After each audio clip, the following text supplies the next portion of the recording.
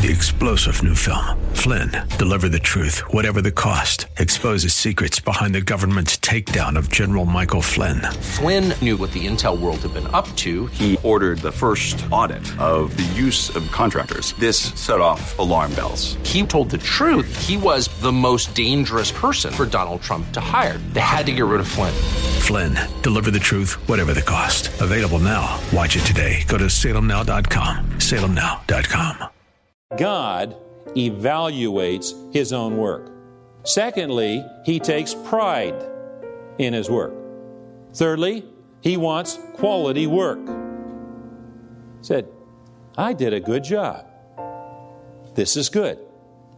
And at the end of the project, he said, it is very good. A model to follow. Today on Study Verse by Verse with Pastor Leighton Sheely. Hi there. Welcome to our program.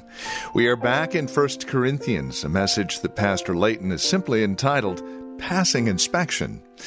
God's work obviously passes inspection. How about yours? How about mine? How about our work as the church? That's what we're looking at today. Join us. Here's Pastor Leighton with today's program. After all, who is Apollos? Who is Paul? We're only God's servants, busboys, through whom you believe the good news. Each of us did the work the Lord gave us.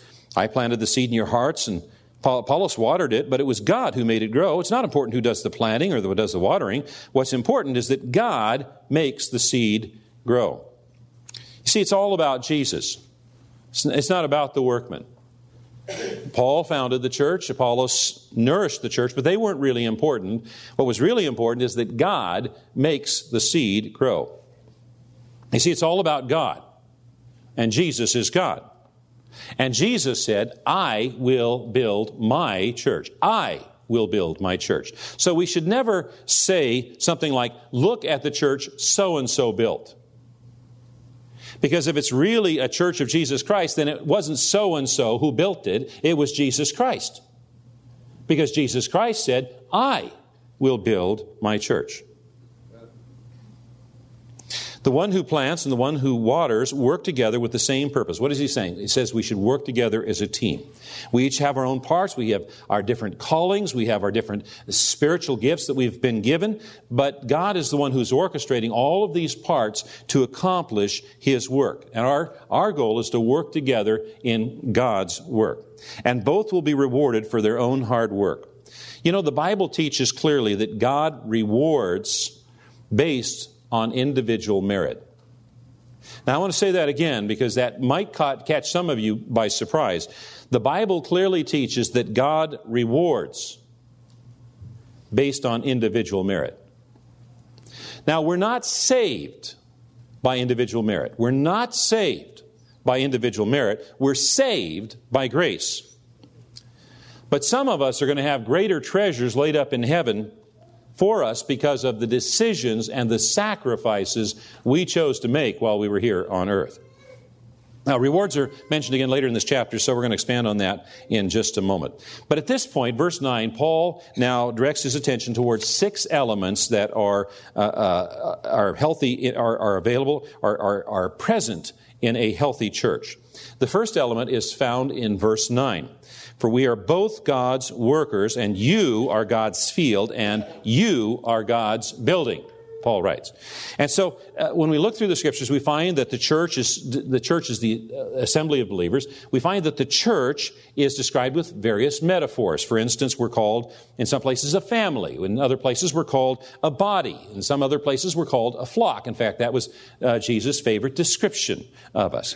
And here, Paul uses the metaphors field and building. And what he says is, you are God's field. You are God's building. So the first element in a healthy church is the recognition that the church belongs to God. It doesn't belong to the pastor. It doesn't belong to the elders. It doesn't belong to the board. It doesn't belong to the denomination. It doesn't belong to the largest contributors. It doesn't belong to the government. It belongs to God. This is not Pastor Leighton's church. It's not Pastor Sheely's church. It's God's church. Pastor Leighton and Pastor Sheely are merely busboys here serving God. Now, a second element of a healthy church is found in the next verse, Verse 10, because of God's grace to me, I have laid the foundation like an expert builder.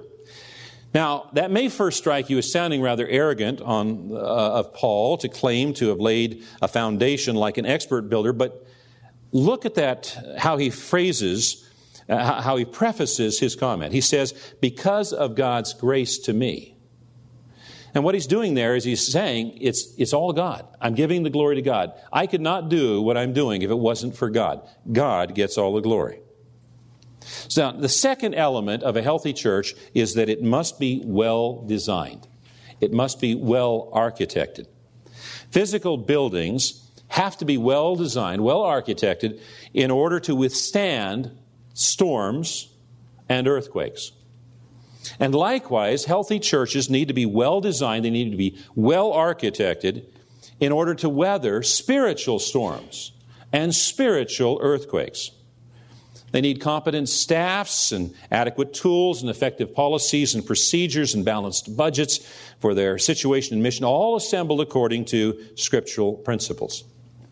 Now, there's a third element that is found here of a healthy church, and that is that it is not personality-centric. Paul writes concerning the foundation he laid, now others are building on it. In other words, the work does not revolve around a single person, one charismatic superstar. We've all seen what happens to churches when they have been built around a charismatic superstar and that superstar leaves the scene for whatever reason. The church collapses. No healthy church is built around one charismatic superstar or one person. The foundation should be so well established that others can continue to build on it. Now, the fourth element is that everything must be clearly for the purpose of glorifying Jesus. Whoever is building on this foundation must be very careful, for no one can lay any foundation other than the one that we already have, Jesus Christ. Jesus Christ is the foundation of the church. Jesus Christ is the core. Jesus Christ is the center. Jesus Christ is the fulcrum. Jesus Christ is the purpose. Jesus Christ is the goal of all that we do. Jesus is God who became a man to reveal to us God's love for us, God's plan for our salvation, to go to Calvary's cross, pay the wages of our sin, go into that tomb, come out of the tomb on the third day, just as He promised. And when we sing, it's about Jesus. And when we pray, it's in Jesus' name. And when we preach, it's all about Jesus. Our foundation as individuals, as families, and as a church family is in Jesus Christ. Our ministries glorify the name of Jesus Christ. It's all about Jesus Christ. Amen. That's the foundation. Now, just this week, one of our promotions team was putting together a campaign on behalf of our school that was going into some local venues, and the managers of those venues came and said, hey, we don't have a problem if you use the word God, but we have a problem if you use the word Jesus or Christ, because it could be controversial. Well, we got a problem with that because the name of our school is Highlands Christian Schools. It's right there in the name. It's who we are. It's what we're about. Now, why is it okay to use the name God, but not the name Jesus in at least our little part of America today? Well, it's because in America, the word God has become a generic title, a placeholder. And anyone can name their own God. For instance, some people name their God Allah. And in our increasingly pluralistic society, it teaches that all religions and all gods are equally acceptable and that there are many paths that lead to God. And that's where the problem comes. Because Jesus claimed to be exclusive. Jesus said, I am the way, the truth, and the life. No one comes to the Father except through me. And so the problem that they have is that Jesus says, it's just me. The others aren't going to get you where you need to go. Now, the fifth element of a healthy church is that it's built with quality workmanship and materials. Verse 12, anyone who builds on that foundation may use a variety of materials, gold, silver, jewels, wood, hay, or straw. But on Judgment Day, fire will reveal what kind of work each builder has done. The fire will show if a person's work has any value. If the work survives, that builder will receive a reward. But if the work is burned up, the builder will suffer great loss. The builder will be saved, but like someone barely escaping through a wall of flames. Now, when I read this, I am reminded of the creation story. You know, the creation story tells about how God created the sun and the moon and the earth and the stars and everything, and it describes it in one very short chapter. That means that every word in that chapter is really, really important. And what we find is there are certain words that are repeated, and when words are repeated, that means that they're really, really, really important. And what we find is that at the end of every day of creation, God stepped back, looked at His work, and said, "It is good." Now, what does that tell us? It tells us a couple things. First one, it tells us that God evaluates His own work. Secondly, He takes pride in His work. Thirdly, He wants quality work. He said, "I did a good job. This is good." And at the end of the project, He said, "It is very good." Now, I suspect that if He couldn't say it is good, He probably would have kept working until He could say it is good. It is very good. And we as Christians, as children of our Heavenly Father, should follow our Heavenly Father's example. And we should look at our work. We should evaluate our work. We should be able to say, "It is good. I did a good job." Christians should have a reputation for providing the very highest quality workmanship that's available any place.